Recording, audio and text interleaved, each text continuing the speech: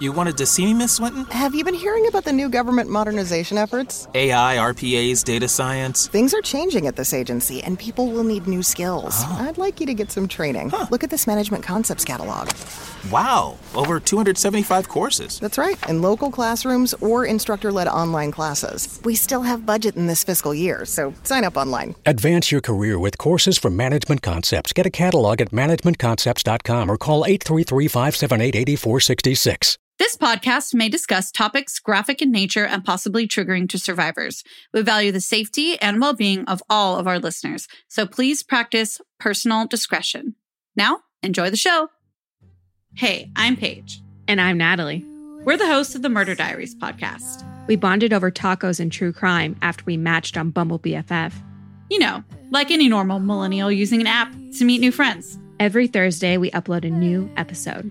In each episode of the Murder Diaries, we tell true crime one story at a time. 1 week it's my turn. And the next week it's mine.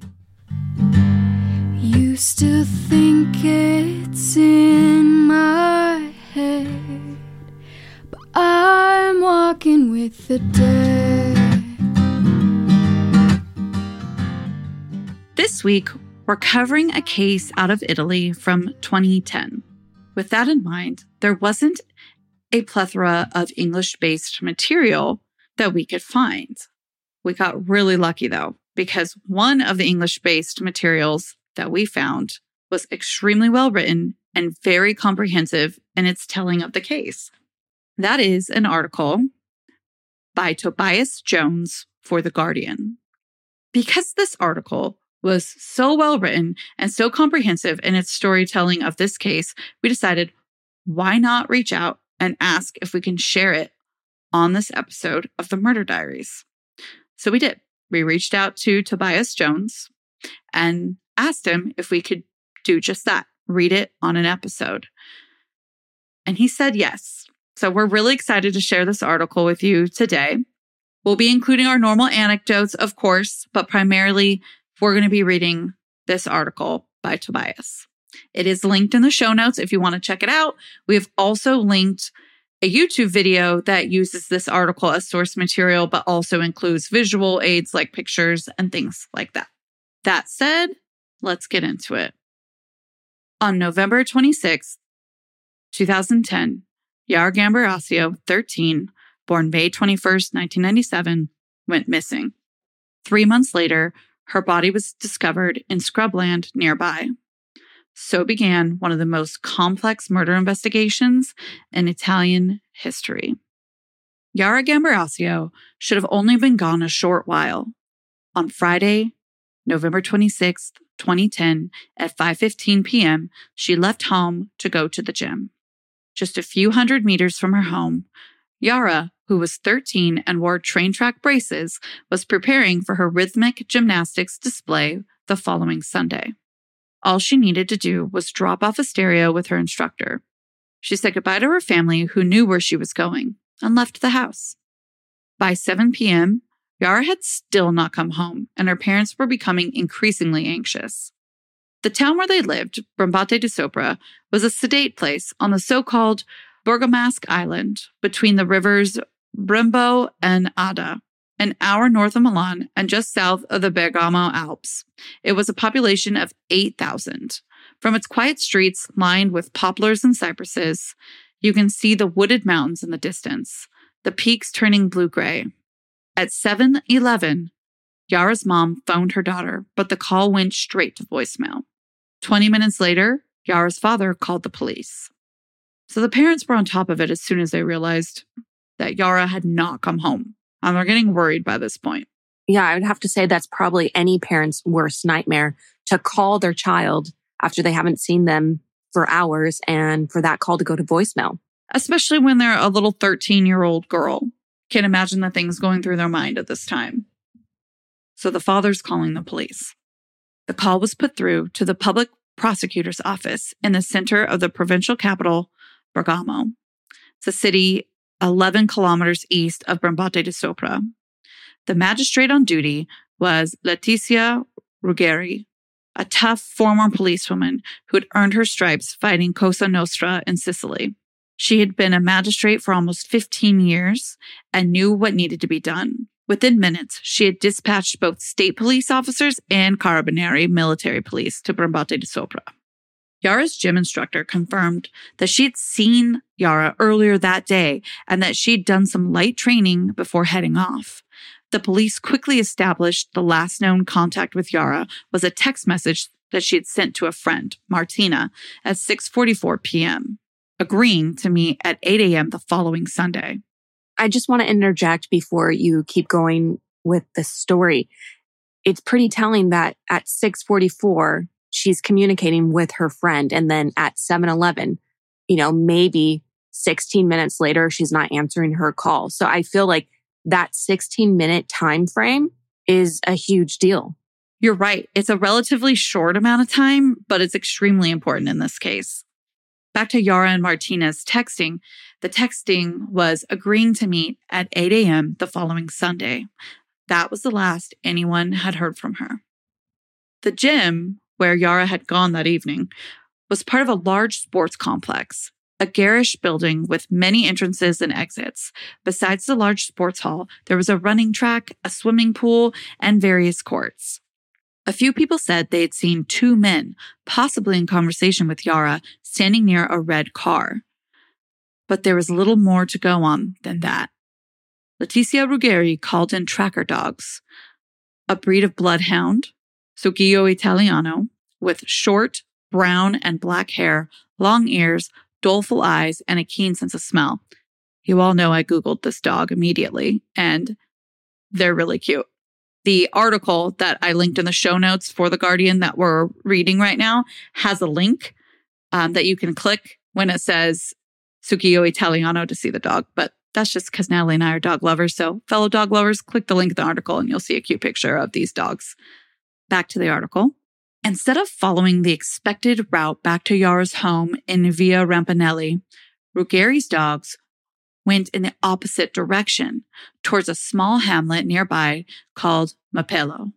When the team analyzed the last signals from Yara's mobile phone, the result showed that it had been registered as present in Mapello at 6:49 that evening. Everything seemed to point away from Yara's family, but investigations of this type always start at home. Over the next few days, Ruggeri and her team questioned every member of the Gambirasio family, looking for signs of discord or dark secrets.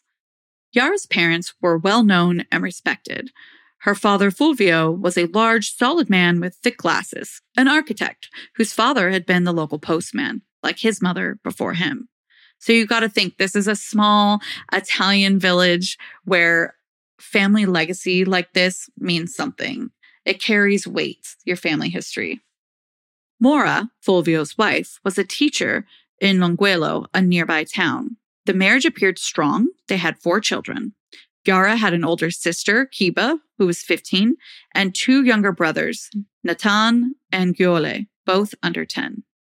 Ruggeri put wiretaps on hundreds of phones. Her team also tried to trace the owners of all the handsets, some 15,000, which had passed through Mapello on the day of Yara's disappearance. One of these belonged to a Moroccan man named Mohamed Fikri.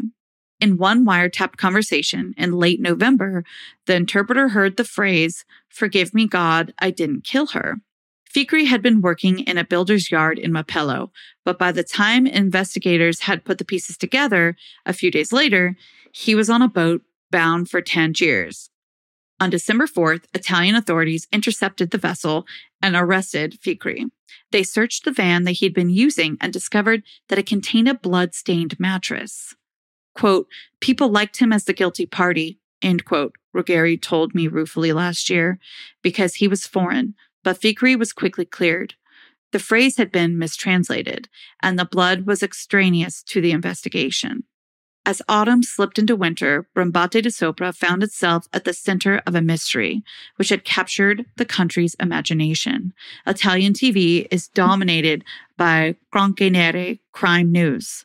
And now, national camera crews descended. The Gambirasio family were horrified by the sudden glare of publicity. TV cameras became a permanent fixture in their quiet cul-de-sac. The family locked themselves away, lowering their shutters and even turning down the idea of a torchlight procession to raise awareness. Instead, nuns from the Ursuline order who had taught at Yara's school came to pray with Maura. A mass was held instead of the procession, and the rare statements from the parents were devout pleas for privacy and patience. And now, let's take a moment to talk about one of our sponsors. You wanted to see me, Miss Swinton? Have you been hearing about the new government modernization efforts? AI, RPAs, data science. Things are changing at this agency, and people will need new skills. I'd like you to get some training. Look at this management concepts catalog. Wow, over 275 courses. That's right, in local classrooms or instructor-led online classes. We still have budget in this fiscal year, so sign up online. Advance your career with courses from Management Concepts. Get a catalog at managementconcepts.com or call 833-578-8466.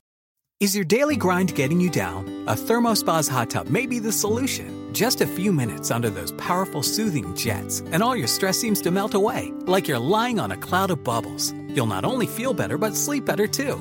Call 877-861-4672 now, and for a limited time, save $1,250. Call 877-861-4672 or visit thermospas.com to schedule a free on-site assessment. The reticence of the Gambirasio family reflected the culture of this region. The province of Bergamo is much closer to Switzerland than Naples, and the Bergamaschi are generally more reserved than their southern countrymen. Quote, "It's in the spirit of mountain people to disdain gossip and not to repeat nonsense," end quote, from Piero Bonicelli, the editor of Arabarara, a colorful local newspaper. Piero goes on to say, "If I don't know something, if I've only heard it said, I don't say anything until I'm certain it's true," end quote. Desperate to discover the whereabouts of their daughter, the Gambirasio family did share some photos of Yara with the press in the days after her disappearance. Yara in line to take communion, doing the splits at the gym, a studio photo of her in a yellow top, Yara in an Italian football shirt, Yara on the beach. But no one came forward with any useful information. When her parents finally made a televised appeal a few days after their first Christmas without Yara, they looked awkward. Maura was so uncomfortable, she was unintentionally rolling her eyes. Fulvio, who wore a rugby shirt, hesitantly read a plea. "Help us return to normality." He explained that the family values were love, respect, and honesty, and that they would be giving no interviews. In response to that description of Yara's family, her parents in particular, I think it's important for us to remember that this is a different culture than at least you and I, Paige, are used to. You know, these actions can mean different things in the Italian culture. And from everything that you and Tobias have said about the family, it's clear that they're very uncomfortable with the amount of attention that they're getting, but they knew that they had to step out of their comfort zone to do this for their daughter. And so I don't think any of our listeners should hold that against them when hearing this description of the parents. Very well said. This wariness towards outsiders owes much to the region's history. Bergamo is still called in local dialect Berghem, an old name which means the town of the mountain. The city has always been a strategically important citadel, one of the last redoubts before the flat, fertile basin of the River Po. The Bergamaschi are used to seeing off invasions. Just a few miles west of Brembate di Sopra is a town called Pontida, where in 1167, the Lombard League, the alliance of northern Italian cities which joined together to resist the German Holy Roman Emperor Frederick I, was formed. The oath of the Pontida still exerts a symbolic power today. It's frequently evoked by the separatists of the Northern League to rally sentiment against outsiders, against the perceived indolence and corruption of southern Italy, or more commonly now, against immigrants from developing nations. This setting was part of what fascinated the Italian public about Yara's disappearance. The province of Bergamo seemed to represent two different sides of the country, where lower Bergamo towards the plains is fashionable, well-connected, and industrialized. Alpine Bergamo is agricultural, remote, and deeply traditional, a close-knit place which nurtures suspicion, even superstition. Some locals talk, without irony, of this being a land of strege, of witches, who steal or poison young children. This reminds me so much of the Salem witch trials, which was very similar. It was split into two.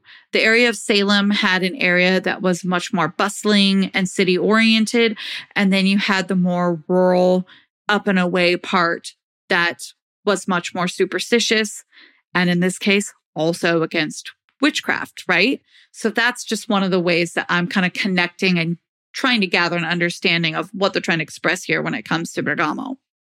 On the afternoon of February 26, 2011, exactly 3 months after Yara disappeared, a middle-aged man named Ilario Scotti was flying his radio-controlled plane in the small town of Chignolo di Isla, 10 kilometers south of Brembate di Sopra.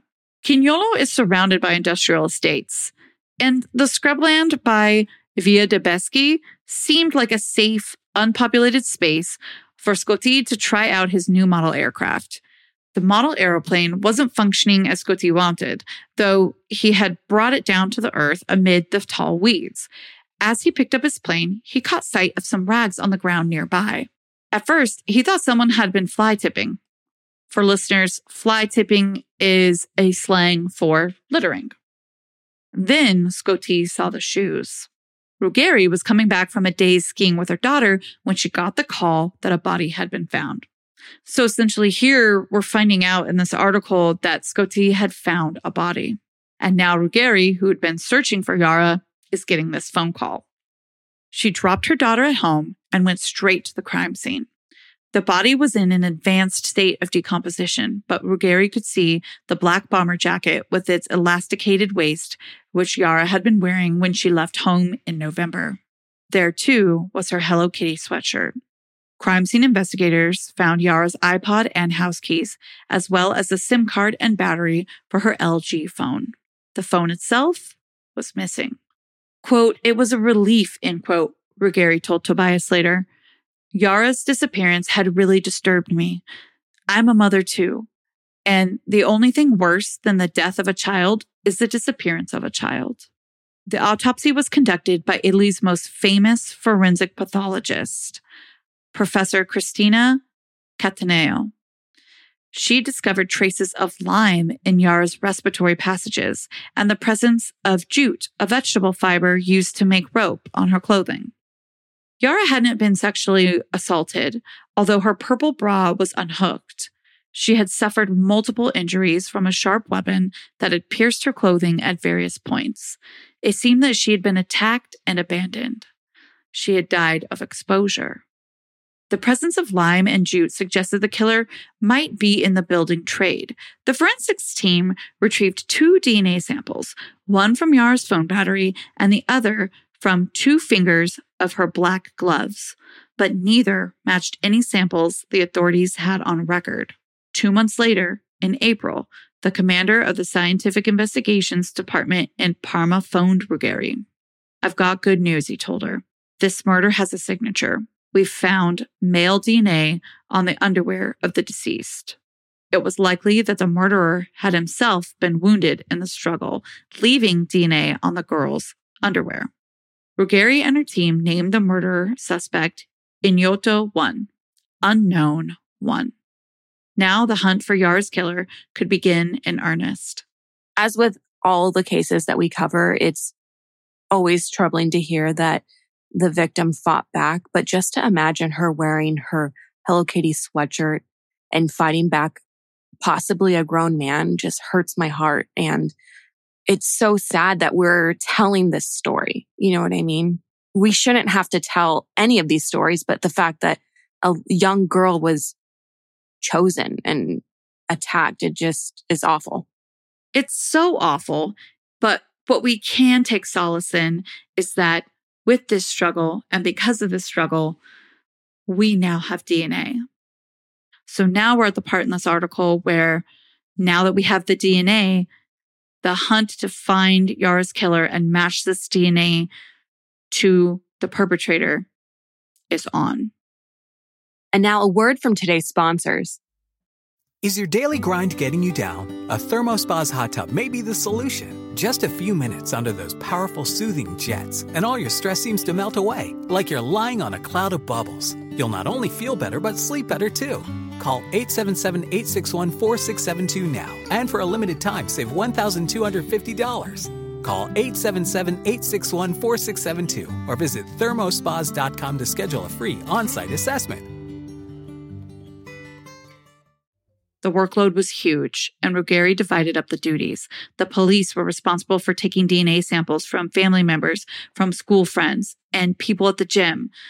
The Carabinieri concentrated on the phone records, cross-referencing all the mobile phones that had moved from Brambate di Sopra to Chignolo di Isla on November 26, 2010. Each phone user whose number appeared in both cells was tracked down and asked for a DNA sample.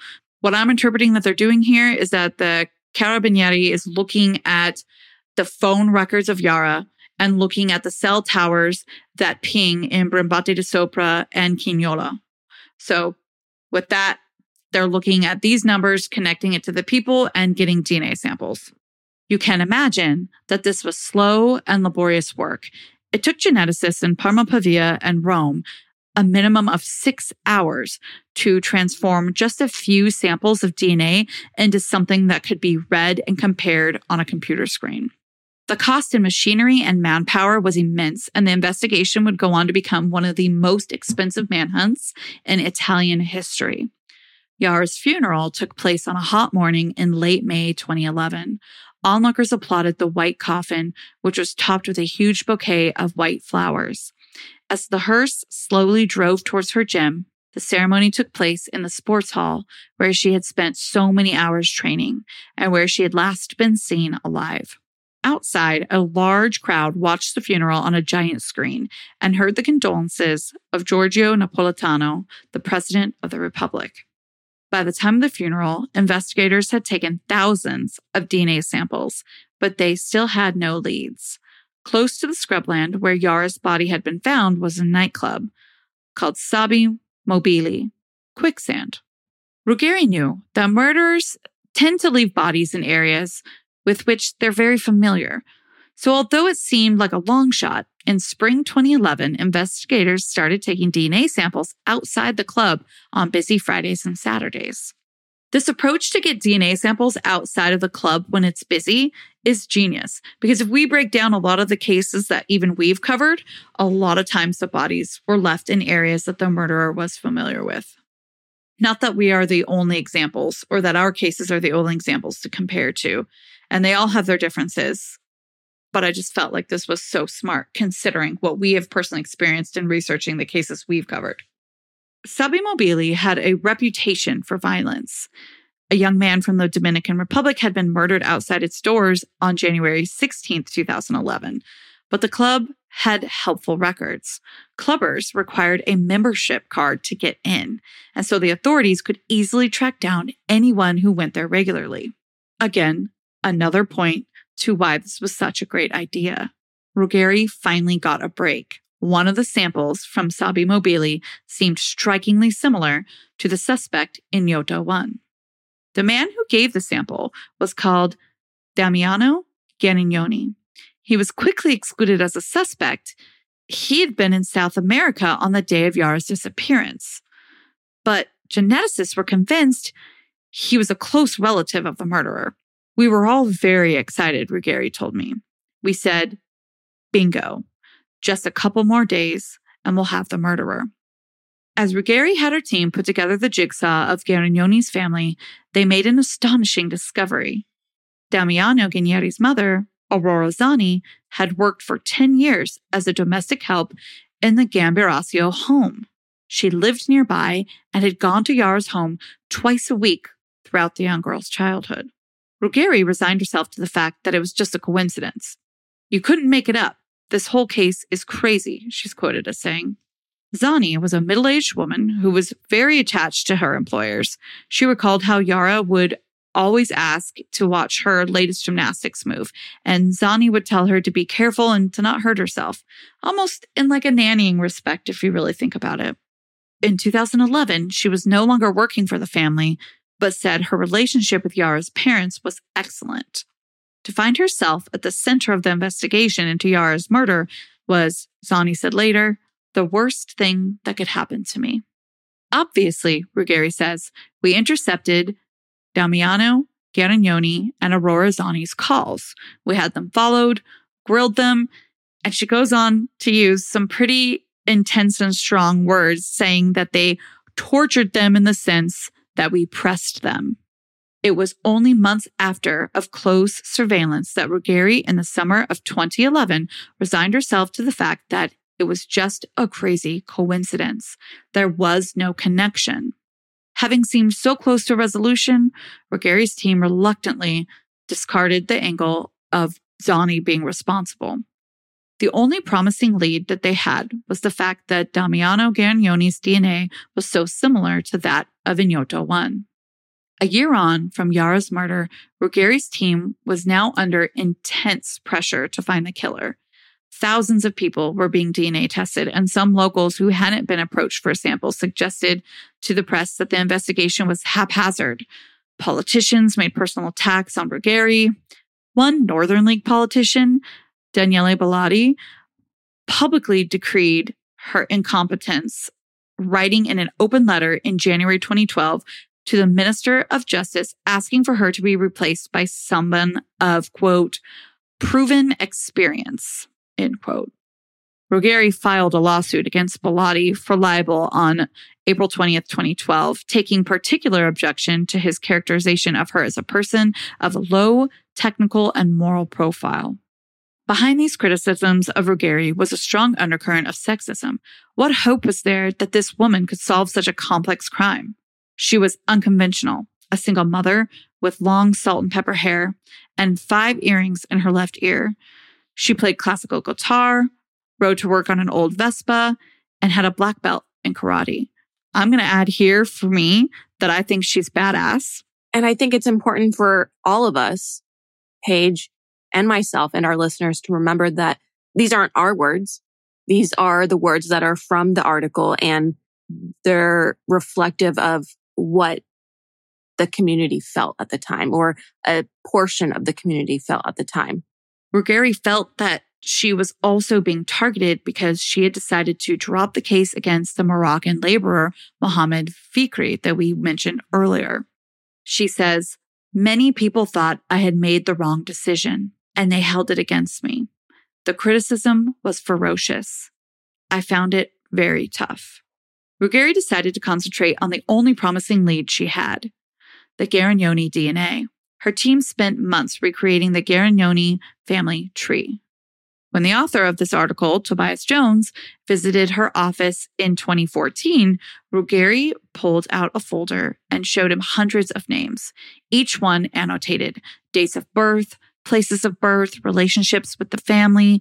The investigators had worked out a complete genealogical tree as far back as 1815, with other branches of the family tree going back as far as 1716. And I will say, for many reasons, this is very difficult to do in Italy. And it's important for us to remember that using genetic genealogy as a resource to solve a crime was really in its infancy at this time. Paul Holes hadn't even done it with the Golden State Killer yet. So this is really amazing that Ruggieri was able to do this with her team. And now let's take a moment to talk about one of our sponsors. The roots of that family tree were in the small village of Gorno. It's only a 45-minute drive north to Bergamo itself, up the narrow Seriana Valley, but it feels like another world. You arrive through a series of hairpin bends into a village that smells of wood smoke and chickens. In the distance, you hear the sound of waterfalls and cowbells. The village is full of narrow flights of steps. The only horizontal patch of land is a sandy, 5-a-side football pitch. Although only 1,600 people live in Gorno, and it seems like a quiet, pious place, according to one former parish, the village is a, quote, bit too hot in every sense. Let's say they're a bit promiscuous, end quote. In 2011, 2 people in Gorno were murdered in unrelated incidents. To Natalie and I, and listeners in the US, this may not be so defining of one place, 2 murders, because in the US, we have, unfortunately, such a high rate of murder. But in a place like this, that is a defining moment. It almost seems to become part of the town's history in a way that we don't often see here for those of us, again, that are using the context of the US as our experience. So a little bit more about Gorno. The same families have been there for centuries. And on the village's war memorial outside the small church, the names of Benedetto and Pietro Garignoni are carved into the stone. So there's that last name again, Garignoni. The Garignoni family were nicknamed I Fanti, the infantry, considered by everybody to be loyal, strong, and even hot-headed. Damiano Garignoni's father had a brother, Giuseppe, who had died in 1999. Investigators visited Giuseppe's widow in September 2011 and found 2 stamps he had licked, one in order to validate his driving license and another on a postcard he had sent to his family. When DNA results came back from that sample, they had another breakthrough. Geneticists were convinced that Giuseppe Garignoni was the father of Ignoto 1, the suspected murderer. That's incredible that they were able to gather that amount of information from a licked stamp. It is, but it's still keeping us on this circle outside of Ignoto 1. Mm-hmm. And they're just working their butts off to find out who Ignoto 1 is. Now that they had this DNA sample of who they believed to be Ignoto 1's father, Ruggeri's team quickly built up a picture of Giuseppe Garignoni and his family. Giuseppe himself, a thick-set man with a rugged face, had been a bus driver who played the accordion at village festivals. His marriage to Laura Poli had seemed conventional. They had 3 children, a girl and 2 boys. Laura had become a Jehovah's Witness, and after her husband's death had moved to a nearby town, Clusone. Since Ignoto 1 was male, investigators concentrated on the sons, Pier Paolo and Diego. Neither provided a perfect match with Ignoto 1, however, and neither of them had children. If Ignoto 1 really was the son of late Giuseppe Garignoni, the only explanation was that somewhere out there was his illegitimate child. It became, Ruggeri said, an investigation within an investigation. This is a huge moment in the case. What they've uncovered here is a family secret involving infidelity. And on top of that, it sounds like it's a secret that Giuseppe took to his grave. Right. And now investigators are trying to put together the pieces of this secret. As the article puts it, Ruggeri was now hunting a woman, presumably in middle to old age, who 30 or 40 years ago had had an affair with a married man, now long dead, and given birth to a boy who went on to murder Yara Gambirasio. Some Italian journalists spoke of the, quote, pig-headedness of the Bergamo Alps, a caricature which only served to antagonize the already defensive locals. The people here, says Bonicelli, the editor of that local newspaper we mentioned earlier, were irritated by the stereotype of Highlanders closed in on themselves. The word omerta was even used, which implies the silence of Sicily and the mafia. It was deeply offensive. There was incomprehension on both sides. The investigation was, by Italian standards, unusually secretive. Locals couldn't understand why police hunting the murderer of a 13-year-old girl were taking DNA samples of elderly women. Remember, they're trying to find this woman who would be the mother of the DNA profile they have. Bonicelli says the investigation was lacking the traditional human element, the sort of person who goes into a bar in the village and puts someone at ease so that something slips out. Locals felt there was something cold about this investigation with its invasive demands for DNA samples, and it was changing the atmosphere in these so small communities. People thought, says Bonicelli, quote, that the murderer was here amongst us. So there was a sort of, not panic, but fear, end quote. Investigators knew that from the early 1960s onwards, for 2 weeks every May, Giuseppe Garignoni used to go to a spa resort called Salice Terme, south of Milan, with his wife. Throughout the spring of 2012, Ruggeri's team scoured records and registers tracking all the women who had stayed at this resort at the same time of year as Garignoni. They searched orphanages and women's shelters. They tested single mothers and women who had left the mountains for Lower Bergamo. They came up empty-handed. The woman they were looking for, they realized, was probably neither single nor, quote, fallen, end quote, at a woman's shelter, but hidden behind the walls of a marriage. Divorce was only legalized in Italy in 1970. Until that time, many couples had stayed together despite infidelities. By the time Ruggeri was searching for Ignoto 1's mother, Yara's parents had hired their own expert, a freelance geneticist, in order to review the investigation and explain it to them. For almost a year, Giorgio Portera lobbied for the exhumation of Giuseppe Garignoni's body from the cemetery in Gorno. He was concerned that investigators had only been able to compare 13 short tandem repeat regions, which are sequences of DNA, with the DNA of Ignoto 1. Confirmation of paternity demands that at least 15 of these regions be compared. So early on March 7th, 2013, workmen chiseled into Garignoni's loculo, the horizontal slot in a cemetery wall where his coffin was kept, and they removed his remains. They were transferred by Carabinieri to Papa Giovanni XXIII Hospital in Bergamo for examination before being returned to Gorno just a few hours later. A couple of camera crews and a few bewildered villagers watched. When DNA was extracted from his remains, 29 STR DNA regions could be compared. It was now absolutely certain that Garignoni was the father of Ignoto 1. As the investigation dragged on through 2013, the public slowly became aware of why a woman was being sought. So they're figuring out, they're looking for another woman that Garignoni may have had a child with. It became common knowledge that the late Giuseppe Garignoni had had a lover, and that she was thought to be the mother of the murderer. And the article goes on to explain that one journalist talks about how in the area, despite the disapproval of gossip, they're sort of starting to engage in it.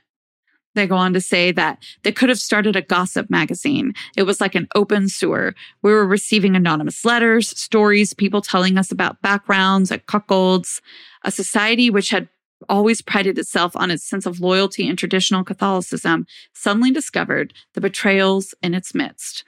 Perhaps the point is this, Bonicelli wrote in an editorial, we don't know each other anymore.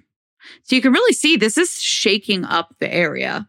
They're gossiping when it really was something that they did not engage in before. And they're finding out that there were secrets in this town. Until this point, the investigation had been characterized by cutting-edge scientific analysis, but it was an old-fashioned detective who broke open the case.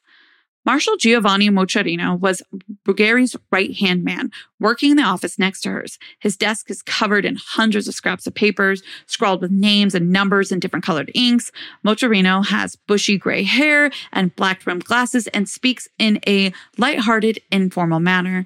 But he's also, by his own admission, a capotosta, a stubborn man. I get effed off when I can't solve a case, he told Tobias.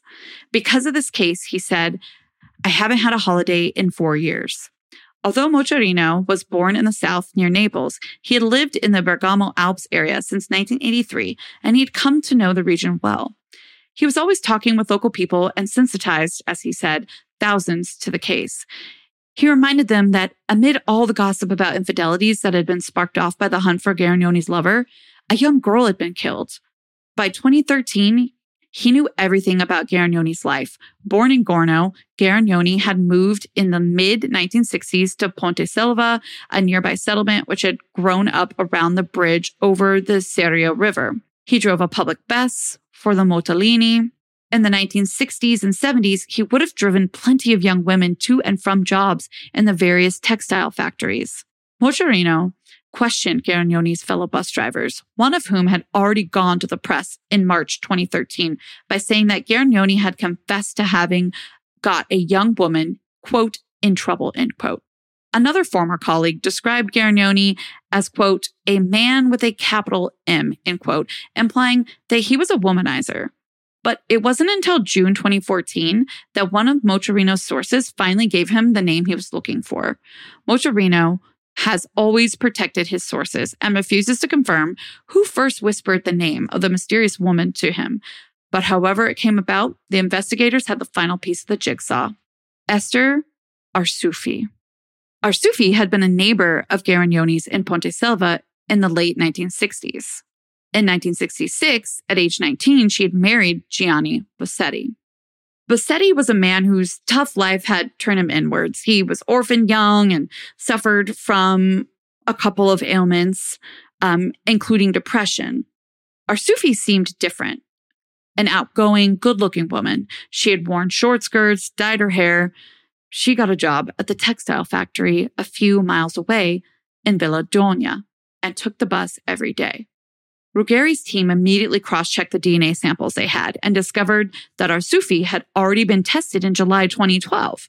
They double-checked and realized that a basic error had been made by a geneticist in Rome.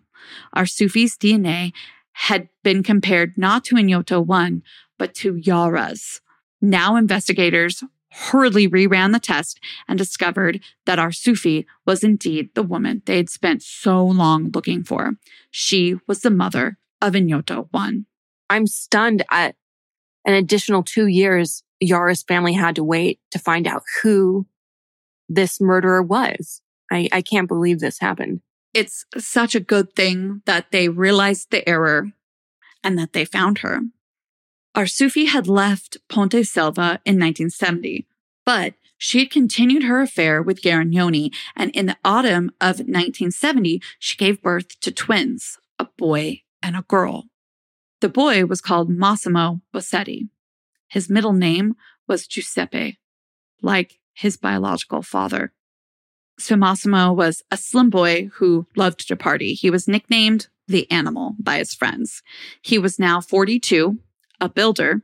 Remember earlier we mentioned that they wondered about the jute, right? And that he may be in the building trade and the lime.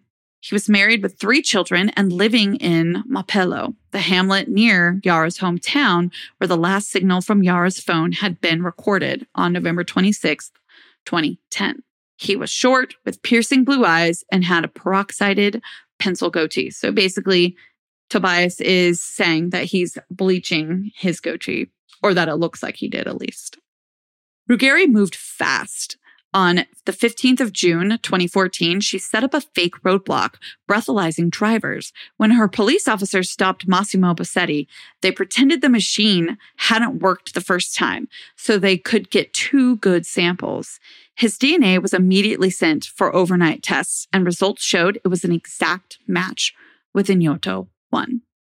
Ruggeri wanted to observe Bossetti before arresting him, to study his movements and behavior from a distance, but she was also worried that the news would get out and that he might leave town. On June 16th, Bossetti was arrested and charged with the murder of Yara Gambirasio. The Italian Home Secretary himself released a statement announcing his arrest. Reaction in the mountains of Bergamo, center of the investigation, was relief. The murder suspect was from Lower Bergamo. The suspect's internet history was troubling, using search words which implied a compulsion for pubescent girls. Essentially, they're describing that Bossetti had pedophilic behavior tendencies. And this is a father of 3. Investigators discovered plenty of circumstantial evidence. Bossetti had frequently hung around Yara's house. He parked his car in Via Don Sala, behind the gym, and ate at the Toscanaccia Pizzeria at the end of her road.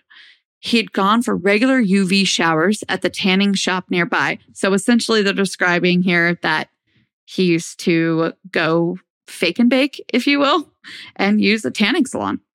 To me, it just sounds like he's looking for any excuse to be in close proximity to her. And it's terrifying.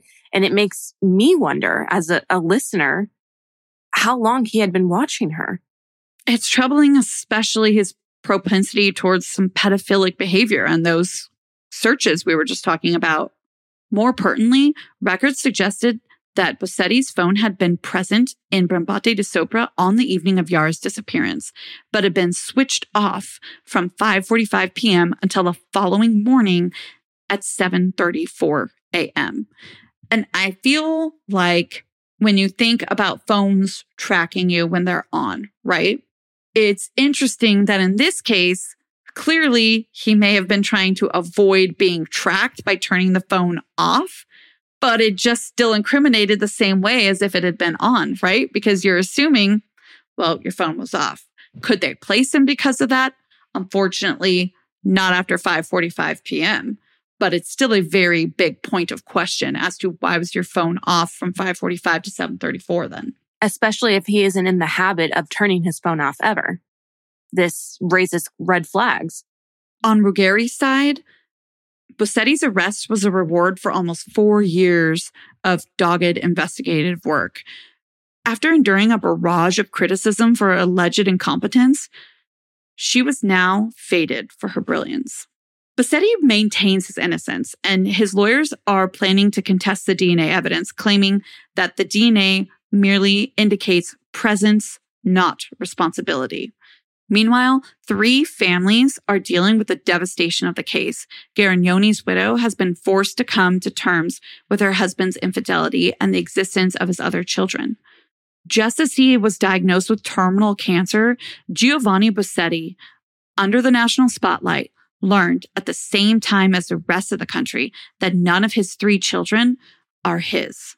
Leaks from the investigation revealed that Esther Arsufi's 3rd child, Fabio, also had a different father. The marriage of the accused, Massimo Bossetti, had also come under strain. Since his defense sought to portray him as a family man, 2 people have come forward to claim that they had affairs with his wife. Since his arrest, his twin sister, herself coming to terms with both her brother's fate and the fact that the man she thought was her father is not biologically related to her, has twice been assaulted in part of her association with him as his twin. Her mother, Esther Arsufi, still denies that she's ever been unfaithful to her husband. The Gambirasio family, meanwhile, has remained private. Yara's mom, Maura, created a gymnastics award and has presented it in Yara's honor. Yara is now buried between her paternal grandparents in a cemetery just across the road from her gym. It's called Cimitero di Brambate di Sopra in Brambate di Sopra, where she was from. There's no date on her tombstone, only a signature next to a photograph of her wearing a white headband. All around the grave are memories left by her friends: gym shoes, a metal tulip, rag dolls, plastic angels, and little bracelets. Often in the early evening, you see Yara's father, Fulvio, standing there, gazing at the resting place of his parents and his daughter. And that's where our main article by Tobias Jones for The Guardian ends. It was written in 2015, so the story has gone on a few years since then. On July 1st, 2016, the Corte d'Assise of Bergamo sentenced Bossetti to life imprisonment. The decision was appealed by Bossetti's defense, but in July 2017, the Corte d'Assise di Appello di Brescia held the guilty verdict by denying the appeal. On October 12, 2018, the Court of Cassation confirmed Bossetti's life sentence. In November of 2019, Bossetti's defense lawyers asked for a review of the trial due to concerns about the DNA evidence. In June of 2021, that request was ultimately denied. And that's where we are for today. This is where we'll leave the episode for this week. Until our next episode, you know where to find us: at the Murder Diaries Pod on Instagram or TikTok, at themurderdiariespodcast.com, and themurderdiariespod@gmail.com. And if you haven't already, go ahead and rate, review, and subscribe to us on Apple Podcasts or wherever you listen. It helps us keep the good content flowing. Your 5 stars mean everything. And until then, Stay safe. bye. Seeking the truth never gets old. Introducing June's Journey, the free-to-play mobile game that will immerse you in a thrilling murder mystery. Join June Parker as she uncovers hidden objects and clues to solve her sister's death in a beautifully illustrated world set in the Roaring 20s. With new chapters added every week, the excitement never ends. Download June's Journey now on your Android or iOS device or play on PC through Facebook Games.